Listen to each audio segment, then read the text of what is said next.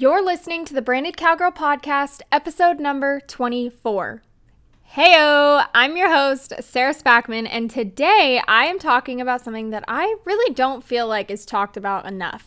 You always hear people say how great being self-employed is and about all the benefits, but no one ever tells you that self-employment can really put a strain on some of the closest people in your life. Navigating relationships as an entrepreneur is not easy, whether that be with a spouse, family members, friends, or other people in the industry. Sometimes being self-employed can make these things a bit tricky. My goal is to shed some light on this subject and to provide you with some strategies on how to maintain healthy and happy relationships with the people in your life. So without further ado, let's get into the show. Hey, real quick, are you looking to give your Instagram bio a little upgrade? Your bio's the first thing that people see when they come onto your profile, and since we're limited to the number of words we can put in there, we want to use that space super wisely. Did you know that the average time it takes for someone to decide if they want to stay on your profile or not is less than 3 seconds? That's seriously hardly any time at all, which means first impressions are everything. But how the heck do you know what to put in there that makes people want to stay for more? Don't worry, I got you. I created a free guide that will walk you step by step through what to add and remove from your Instagram bio to make sure that you are converting new followers and getting your people in the right place. It's totally free and I'm holding nothing back. You can get your download by heading over to sarahelrod.com/Instagram. What the heck are you waiting for, friend? Head to sarahelrod.com/Instagram and click the link. All right, guys, so I'm so excited to dive into this episode because I really don't believe this is talked about enough. And if you are the black sheep of the family and the first to take the leap into entrepreneurship, it can be so hard to create a good balance in your relationships if you've never had the opportunity to watch someone else do it. Having solid relationships in our life is super important for our success and just our overall well-being. But they don't come easy when you step out of your comfort zone or what everyone else's comfort zone is for your life. First things first, if you have ever experienced turmoil in your relationship since becoming self-employed, I just want you to know that you're not alone. I kind of have paved my own way ever since I graduated high school. I never really had a 9-to-5 job. I only worked a couple part-time jobs for just a few months at a time before quitting and diving in headfirst to full-time entrepreneurship. I'm the first person in my family to become a business owner, and while I'm so blessed to have such supportive parents, I know there have been decisions that I've made and things that I have said that maybe they were not always on board with. And same thing goes for any boyfriends I had or friendships and everything in between. Understandably, though, because we live totally different lives. And with Tyler, my fiance, it's been a whole different kind of experience. And I will probably reference my experience with him throughout this episode. But Tyler was actually a business owner himself, and he's very business savvy and he's super smart, if I do say so myself, which was totally attractive to me because we were like two peas in a pod. However, when you have two business people in a room, things can get really good or they can blow up really fast. And let's just say we've had our share of both. The first thing I want you to know is that it's always okay to ask the people in your life for support. My guess is that deep down, no matter what, they want to be there for you. But when you are doing something that may be a little risky or like a leap of faith, get ready to have to defend your decisions. Making bold moves is extremely scary, but when you can feel it in your gut that it's the right decision, you just have to go for it. My suggestion when making big, bold decisions is to have all the backup responses ready already in your head. Think about what hesitations your family members may have and what questions they're going to ask. The more confident you are, the more likely they will be to get behind you. Have a plan A, a plan B, and shoot, even a plan C. One of their biggest concerns is going to be that they don't want to see you fail. So let them know that you already have a plan in place in case you do. If you're able to sit down and really address all of their concerns, chances are you're going to get up from that table with their support, or at least feeling better than you did before. And if they still don't give you their support, then maybe you just need to not waste your breath talking to that particular person about your plans because it's just going to leave you both with a bad taste in your mouth. mouth. The next thing is you need to be able to set boundaries in your relationships and in your business to craft some type of work-life balance. This one is huge, and I really got hit hard with this one when me and Tyler first started dating.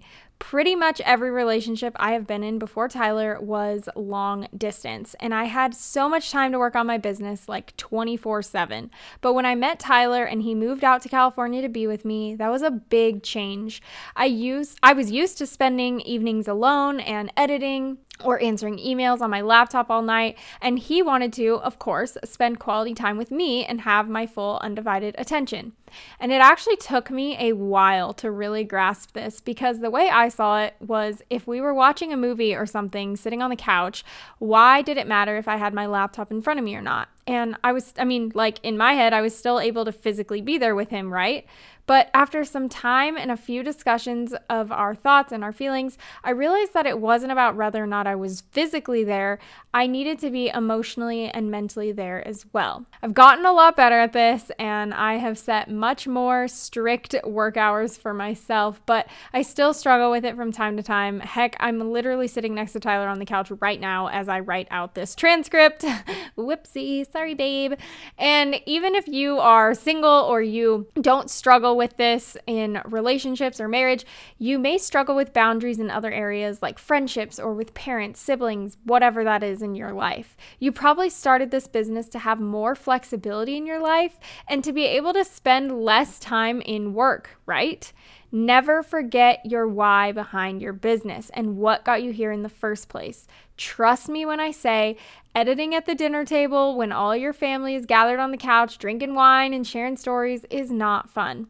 Don't let your business consume your entire life. If you do need some actionable steps on how to set boundaries, try these. Try turning off your notifications on your phone so that every time you get an email or an Instagram DM, it's not automatically notifying your phone. Put yourself on an actual schedule. Work from 9 to 5 like you would with any other job, or whatever those times might look like for you, and stick to it. When the time comes to close your laptop for the night, close it and switch your brain over to home mode. Be present with your spouse or even just yourself to do something you enjoy for the rest of the evening. Sleep with your phone in another room. If you cannot seem to shut down your brain at night, or if you find yourself checking your phone first thing in the morning, then try sleeping with it in another room. Okay, another thing is to not keep them in the dark. Your family and friends want to support you, even if they don't fully understand or agree with what you're doing. A mistake I used to make, and still make sometimes, was never talking about what I did for a living, almost out of embarrassment, which is silly because it's something that I love so much and I'm so proud of what I've created. But I was always worried my friends and family would just think it was some cute side hustle and not a career. When you leave people out of the loop, it can create this weird tension. You're gonna get upset if they don't support you, but in reality, they don't even know what to support you on. I will say, though, there are exceptions to this rule, of course. If you have already tried to open the doors to your business to someone close in your life and they were not open to that idea at all and they show no signs of support and they want nothing to do with it, then obviously do not try to force them on board by oversharing your business. Maybe try just sharing your successes and milestones to show them that you are succeeding at what you set out to do. My next point is to be honest. Typically, there are busy and slow seasons as an entrepreneur, but even though we know that to be true, it can be really frustrating when others do not. A trap I'd put myself in a lot is not communicating how busy I actually was in business, or even if I did, I would try to play it off like I was not stressed out.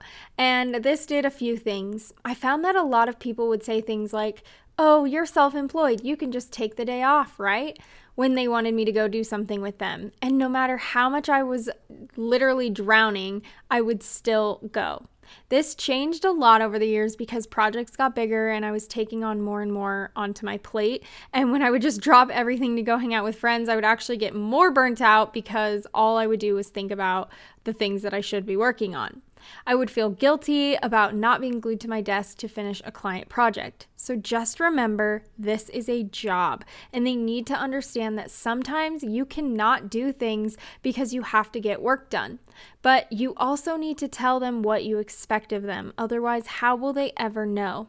going along with that, being honest with people on what you need from them during these seasons is really important. So if things are getting really busy for you and you need your husband or your wife or your spouse or your parents or whoever to make dinners for the next week, then tell them. I know you think that you are Superwoman, but even heroes need help too. At the end of the day, I think the best way to keep relationships healthy is to have open communication, be honest, and be intentional about taking time off. You are not a working robot machine. You became self-employed to be able to spend more time with the ones you love, so never lose sight of that.